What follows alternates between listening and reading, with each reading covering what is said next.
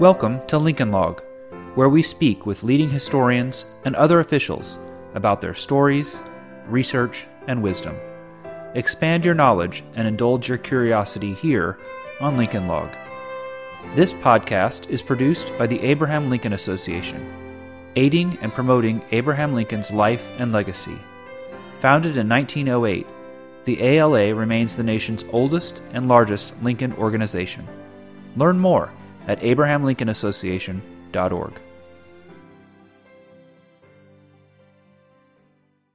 Greetings. I am your host, Joshua Claiborne, and I am pleased to welcome Jim Oakes to our Lincoln Log podcast.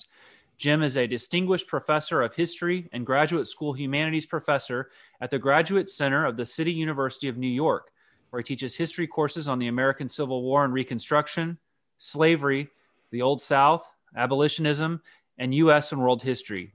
He taught previously at Princeton University and Northwestern University. His most recent book, The Crooked Path to Abolition, Abraham Lincoln and the Anti-Slavery Constitution, explores the guiding principles of Lincoln's anti-slavery strategies. Kirkus Reviews calls it one of the 10 nonfiction books to look for in 2021. Jim, thank you for joining us. Oh, it's my pleasure. Thanks for having me. Yeah, sure. You're obviously an expert on the Civil War and abolitionism. So what sticks out to you as something you learned in the course of writing this book and publishing it about these topics? Well, I started out a long time ago as a believer that in William Lloyd Garrison's critique of the Constitution, I published an essay many years ago in a law review that took the Garrisonian position that the Constitution was a pro-slavery document and that the founders had shamefully compromised with slavery and didn't need to do so. Then I started studying anti-slavery politics, beginning with a book on Abraham Lincoln and Frederick Douglass. Was surprised primarily by Frederick Douglass's turn against Garrison, and it involved a turn against Garrison's interpretation of the Constitution. It's not that I believed it at the time, but I thought that's awfully interesting that a radical abolitionist took this position, that he took a position based on his conversations with other radical abolitionists. And from there, it began to snowball. I began work on a big book on emancipation during the Civil War, in which I discovered that people in Congress, Republicans in Congress, came into the war with certain premises about what Congress could and couldn't do, what the president could and couldn't do.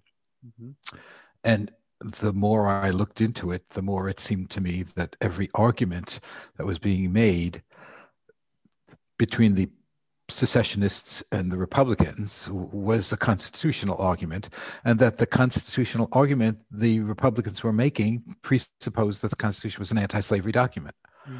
And I thought, well, if that's the case, then the kind of originalist interpretation that Garrison was positing, that is, there is a text, the text is pro-slavery, they made these compromises, that's all there is to it, didn't make much sense if it turned out that most of the people who were opposed to slavery, in fact, the overwhelming majority of people who were opposed to slavery, didn't think that way about the Constitution and thought something very differently about the Constitution.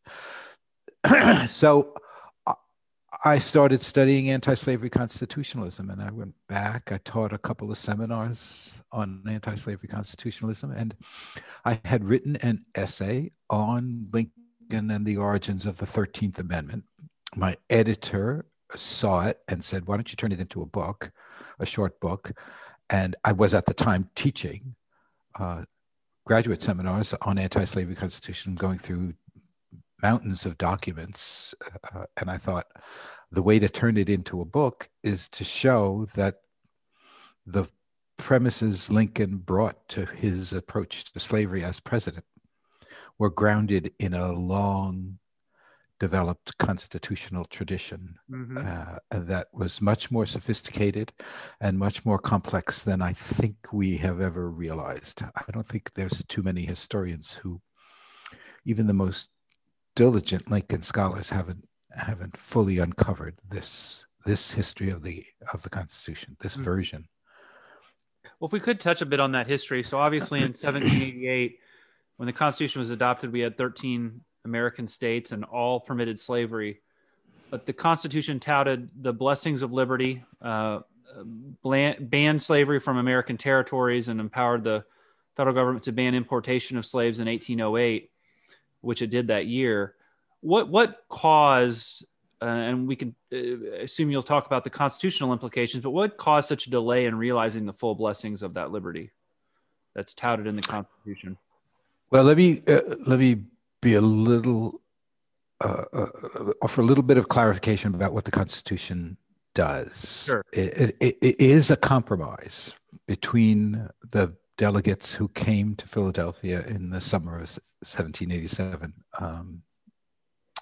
from slave states and from states that were in the process of abolishing slavery.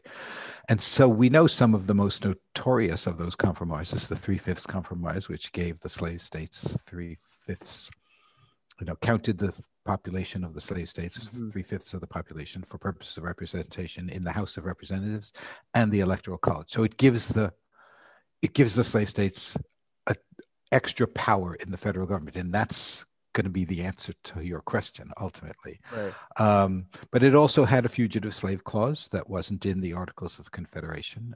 The fugitive slave clause was intrinsically ambiguous, but it nevertheless clearly gave the slaveholders a right to recapture their fugitive slaves in states where slavery was abolished or was being abolished. So those are clearly the basis of the kind of the pro-slavery Constitution, if you will. Now, pro-slavery theorists and politicians and writers pushed much further and made claims about the Constitution that are implausible, that the Constitution expressly recognizes the right of property in slaves, for example, things like that. Anti-slavery people came out of that convention aware that, in fact, the delegates had deliberately refused to refer to slaves as property, that they didn't want the Constitution to acknowledge a property right in man. So they start from there, and that is something that Sean Wilentz recently demonstrated in his book. They also, as you pointed out, they read the preamble as promising the blessings of liberty to everyone, not just blacks, not just whites, not just free, not just women or anything, just everyone. It was a universal proposition. The Fifth Amendment says no person can be deprived of their liberty without due process of law. So if you ask the question, did the Constitution empower Congress to ban slavery from the territories? I think the answer is yes. Did the Constitution empower Congress to deprive states of the ability to import slaves in the Atlantic slave trade? The answer is yes. Did the Constitution empower Congress to abolish slavery in Washington, D.C.? Yes. Did the Fugitive Slave Clause empower states and maybe even the federal government to protect the due process rights of accused fugitives?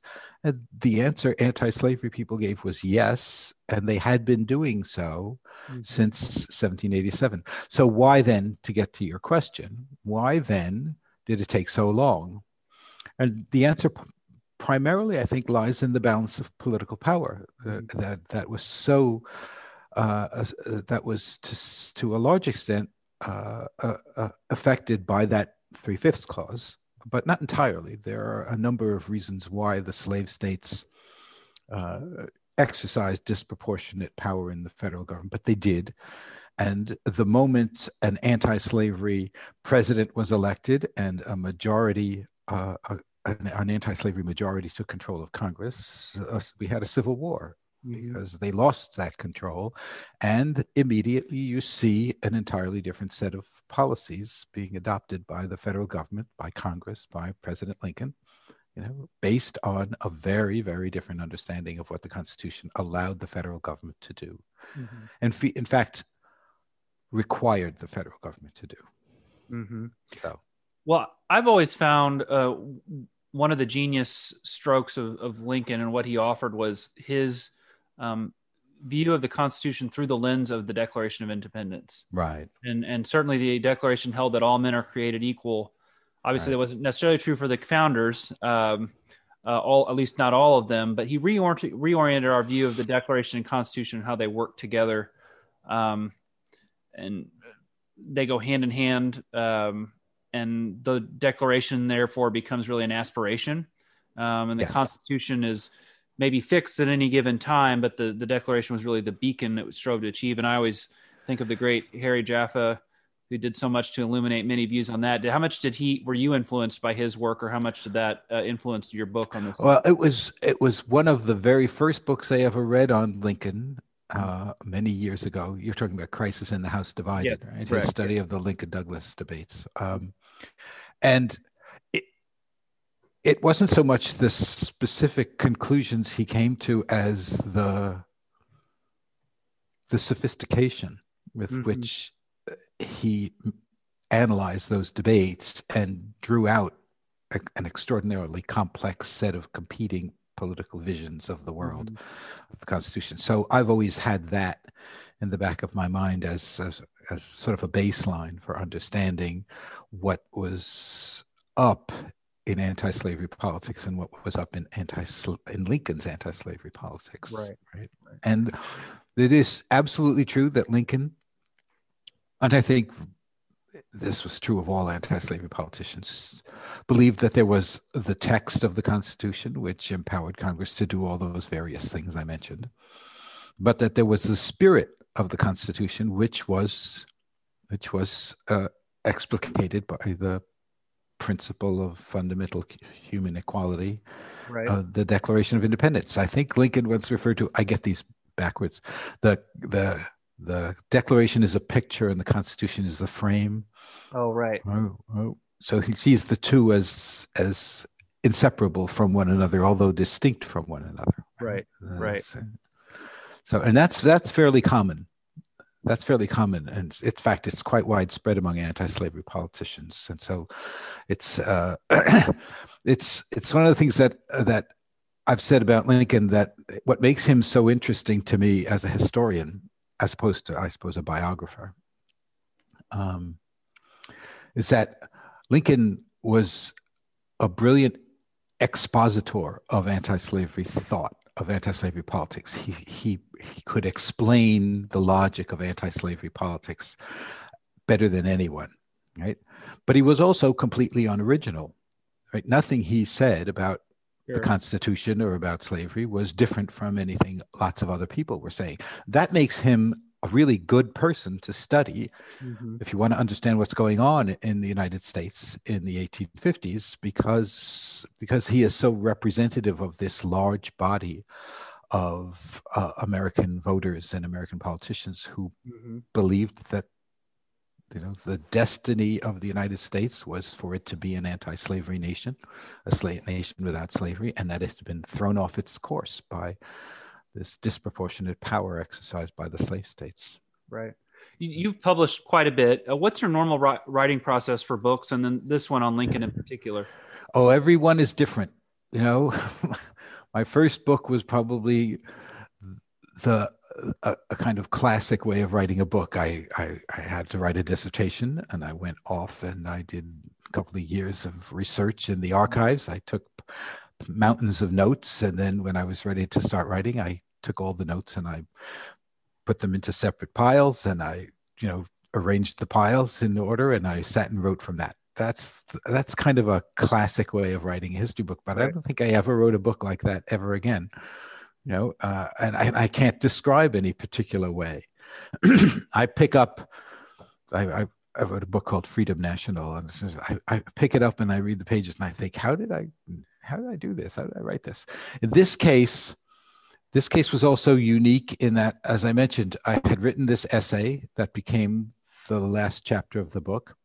I had also published an essay on Lincoln and race that was included in a collection of essays that Eric Foner published some years back. And I had that. And I was working on an essay presenting some new evidence on Lincoln's anti-slavery policy in the first year of the war.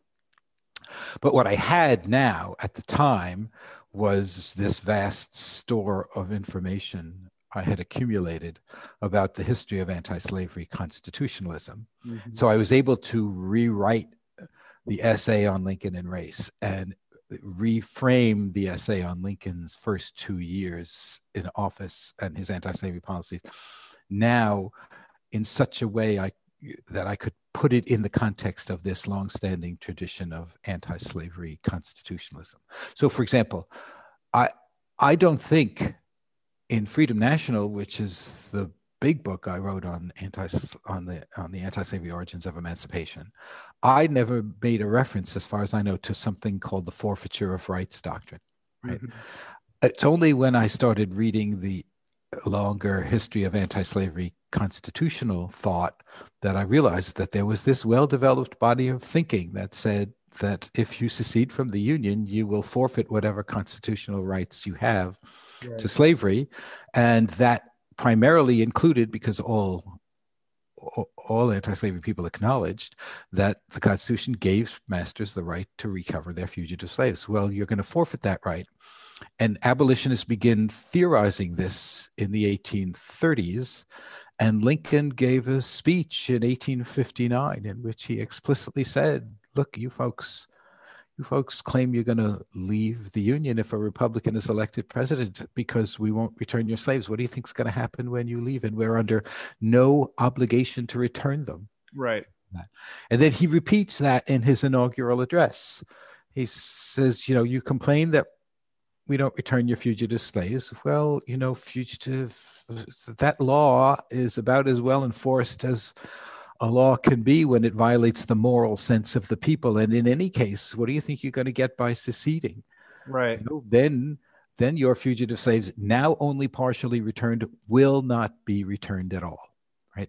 And it's a very clear, unambiguous assertion that if you secede from the Union, we're going to stop returning your fugitive slaves, which is, of course, what we know they did within, a month or two of the firing on Fort Sumter. Right. So I didn't know that when I wrote earlier books about Lincoln. I didn't have this background of this doctrine, this constitutional doctrine that had been developed. And I was able to reframe a lot of what was going on and see the degree to which the language of forfeiture suffuses the language of emancipation among anti-slavery politicians in the first 2 years of the war. Right. Lincoln is considered one of the best, if not the best, American presidents. What do you think, in your mind, accounts for that greatness? Did the crisis of the Civil War amplify his great attributes, or we still considered him one of the great presidents if the Civil War had not occurred? Oh, I can't answer the latter question. He had many virtues. There's nothing unique about what I'm about to say. He grew in office, right? He became a better commander-in-chief. Even the military historians will say that. He became more and more committed to racial equality than he had been before the war.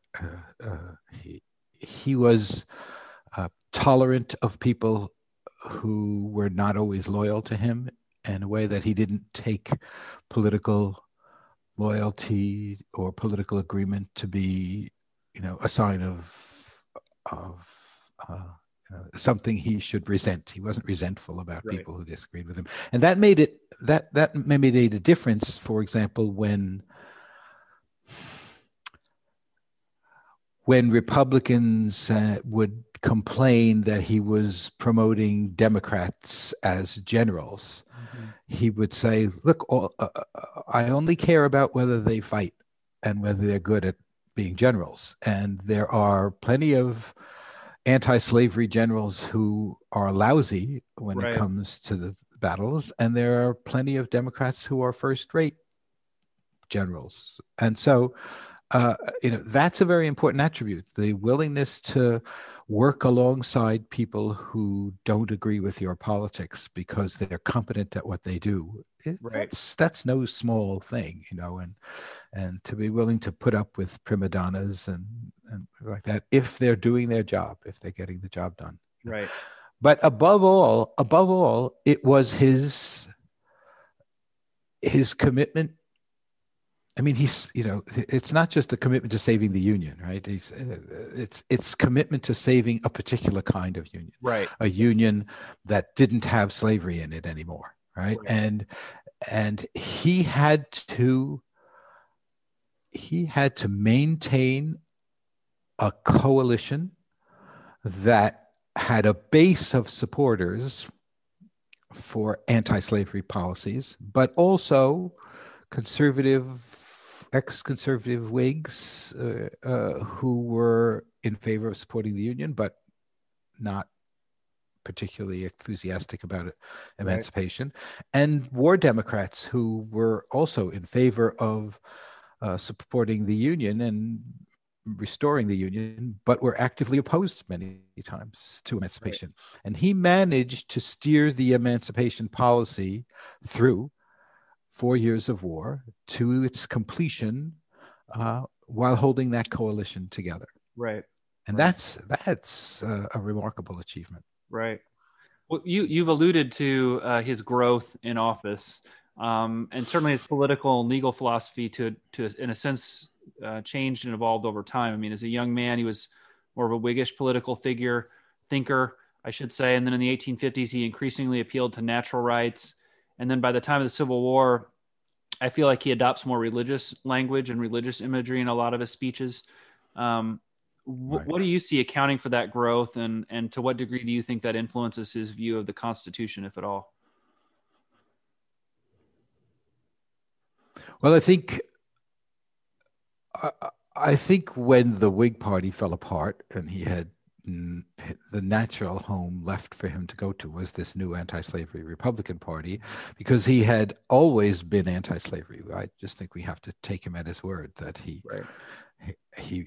was always anti-slavery. Couldn't remember a time when he wasn't anti-slavery. He grew up in an anti-slavery household. His parents attended an anti-slavery church, and so we just can take that as a given. It's just that he was never an anti-slavery politician, and as such, the constitutional premises that were so important to anti-slavery politics were never an important part of his identity as a Whig politician, right?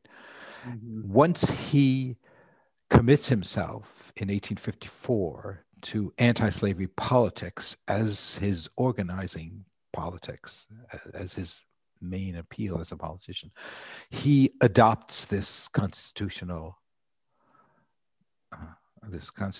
abolitionism, if you will, this anti-slavery constitutionalism, and it is so central to all discussions of slavery. It's central. Just this morning, I was reading a famous essay that Stephen Douglas published in Harper's Magazine in 1859, and that Lincoln used as a kind of text for his speech at Cooper Union a few months later, right? And Douglas, too, goes on and on and on about how the Constitution that the founders drew up was based on the principle of popular sovereignty, which is what Douglas was saying. So everybody's making their arguments on the basis of their understanding of what the Constitution is all about. And so since that was the terms of debate of slavery among all politicians on every side, Lincoln naturally began to talk more and more about the Constitution and his own understanding of what the Constitution was. So I'm not surprised that I'm not sure that that's growth so much it is the logical development that comes with becoming an anti-slavery politician. I do think there is, I don't know how to talk about this. As he adopts and articulates the premises of anti-slavery constitutionalism and becomes an anti-slavery politician, his language becomes more and more infused with morality. Right? Mm-hmm. He talks about slavery as a social, political, and moral evil. And as he is drawn into that increasing language about the morality or the immorality of slavery, it's it's not inconceivable to me that that could have simultaneously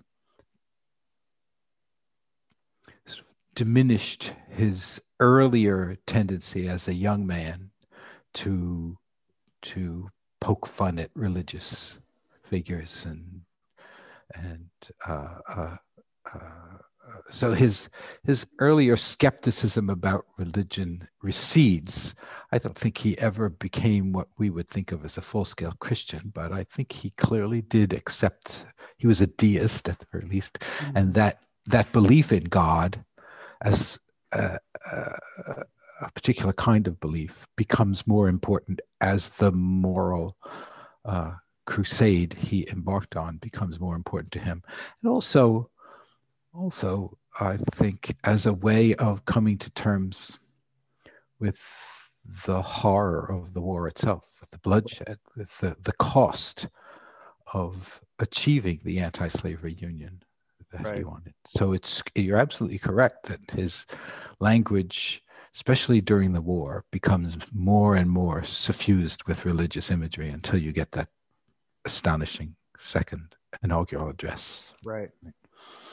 One for the ages, for sure.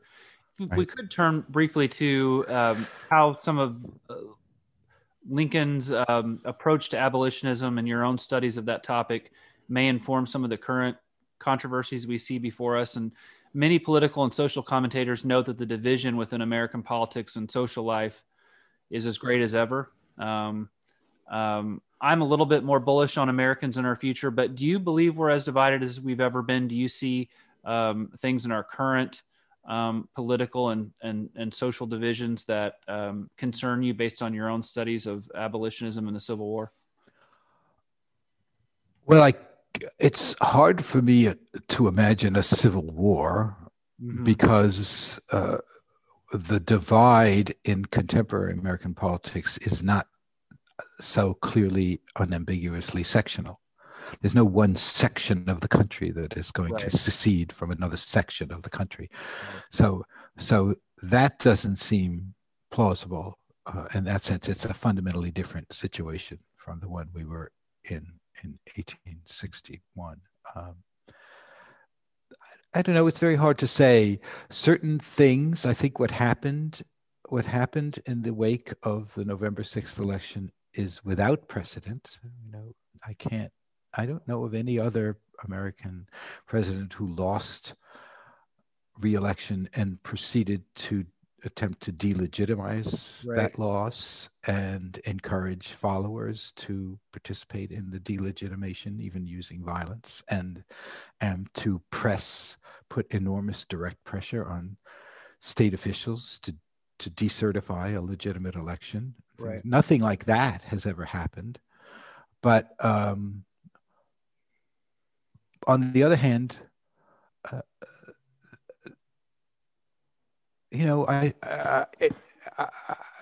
American politics has often been horrendously divided. Sure. There was an awful lot of talk about the legitimacy of the 1800 election. Andrew Jackson ran for election in 1828, claiming that the election 4 years earlier had been in some ways illegitimate, mm-hmm. right? And the divisions in America in the 1830s, the number of mobs that were rampaging through the streets and attacking abolitionists and burning their meeting houses and things like that was pretty rough, as were the politics of the Jim Crow South. When there was a historian who described the post-war Southern Democratic Party as the paramilitary arm of the Ku Klux Klan, right? Mm-hmm. So you don't get much closer relationships between politics and violence as you got in that period either. So I don't think the violence is unprecedented. I think it's been there all the time, and it comes and it goes, and we're in a period of where people have been people who are willing to use violence feel empowered to do so in a way that they haven't in the past. And that's dangerous. And but what's going to happen in the future, I can't tell. I can't tell whether or not if President Biden is an extremely successful president and very popular and can put that kind of opposition to rest, I think then we're fine. Right. And if his opponents remain intransigent, then I don't know what can, right, unwilling to accept his legitimacy. I have to say, the Democrats did not accept the legitimacy of George W. Bush's election in 2000, and they certainly did not accept the legitimacy of Trump's election. They spent years trying to prove that he had been elected thanks to Russian interference in the United States. And so it's not new to dispute the legitimacy of your opponent's victory. It's new for someone who has lost an election to actively dispute the results. So and maybe the volume and means in which to oppose it is certainly different. Yeah. In 2020. Yeah. But you're right. Yeah. Yeah. If to bring it back to Lincoln, it's hard to imagine anything more different from Lincoln, who always accepted the legitimacy of his opponents and recognized. He didn't accept the legitimacy of secession, but political opposition, right. He knew, he had no trouble. It never even occurred to him to postpone the election of 1864 on the grounds that the United States was in the middle of a horrendous, gigantic civil war. Right. It wouldn't have occurred to him. He was thinking in August of 1864 that he was going to lose and imagining what he would have to do when he lost, but he wasn't imagining disputing the loss. Right. So, well, Jim, I really appreciate you joining us for the podcast. One of the things we like to ask our guests near the end of it is what's one of your favorite Lincoln stories or anecdotes? And I wonder if you have any you'd like to share. Oh, wow. I just did this morning. I was talking about some friends of mine were on an email list. We're talking about Lincoln, and I quoted a speech he gave in Connecticut when he made the tour of New England after the Cooper Union address. And he went to a town where there was a big strike of shoemakers, in which he said, all I know is there is a strike, that they're on strike. And all I can say is that I'm glad I live in a country where a worker is allowed to strike if he wants to. And I thought that's right. That's great. That's good great. For him. That really is. That's good for him. It's not the kind of thing you usually hear said about Lincoln. It's not a typical Lincoln anecdote. Sure. So right. No, that is surprised my friends. So, well, I like that he was thinking about slavery, right? Slaves can't strike, but still, it's interesting. It's interesting. I like that you went with a unique anecdote because I think it's very indicative of your book too. It comes at things from a unique angle, and you're I think analyzing and addressing and writing about something that, to your point, as you said at the beginning of the podcast here, it hasn't been explored quite to the degree that so much of the rest of Lincoln's life and philosophy has. So I really appreciate your addition to the body of Lincoln scholarship here. And I expect over the rest of the course of the year, you'll continue to get many accolades and awards for this book, and rightly so. I do confess I'm only about 30 to 40% through it. So I still need to finish it, but I can tell you haven't even gotten to the Lincoln part yet. from the part that I've read and skimmed, it's quite well done. Your writing is excellent. And you obviously have the track record to back it up too. So I'm sure you've got many, many great accolades coming your way. All right. Well, thank you very much for having me. It was a pleasure. Appreciate it. Thank you. Okay. Bye. Thank you for listening to Lincoln Log. You can subscribe to the podcast in iTunes, Spotify, or your favorite podcast app. And if you like this podcast, please consider rating it on iTunes and leaving a review. This helps other people find the show.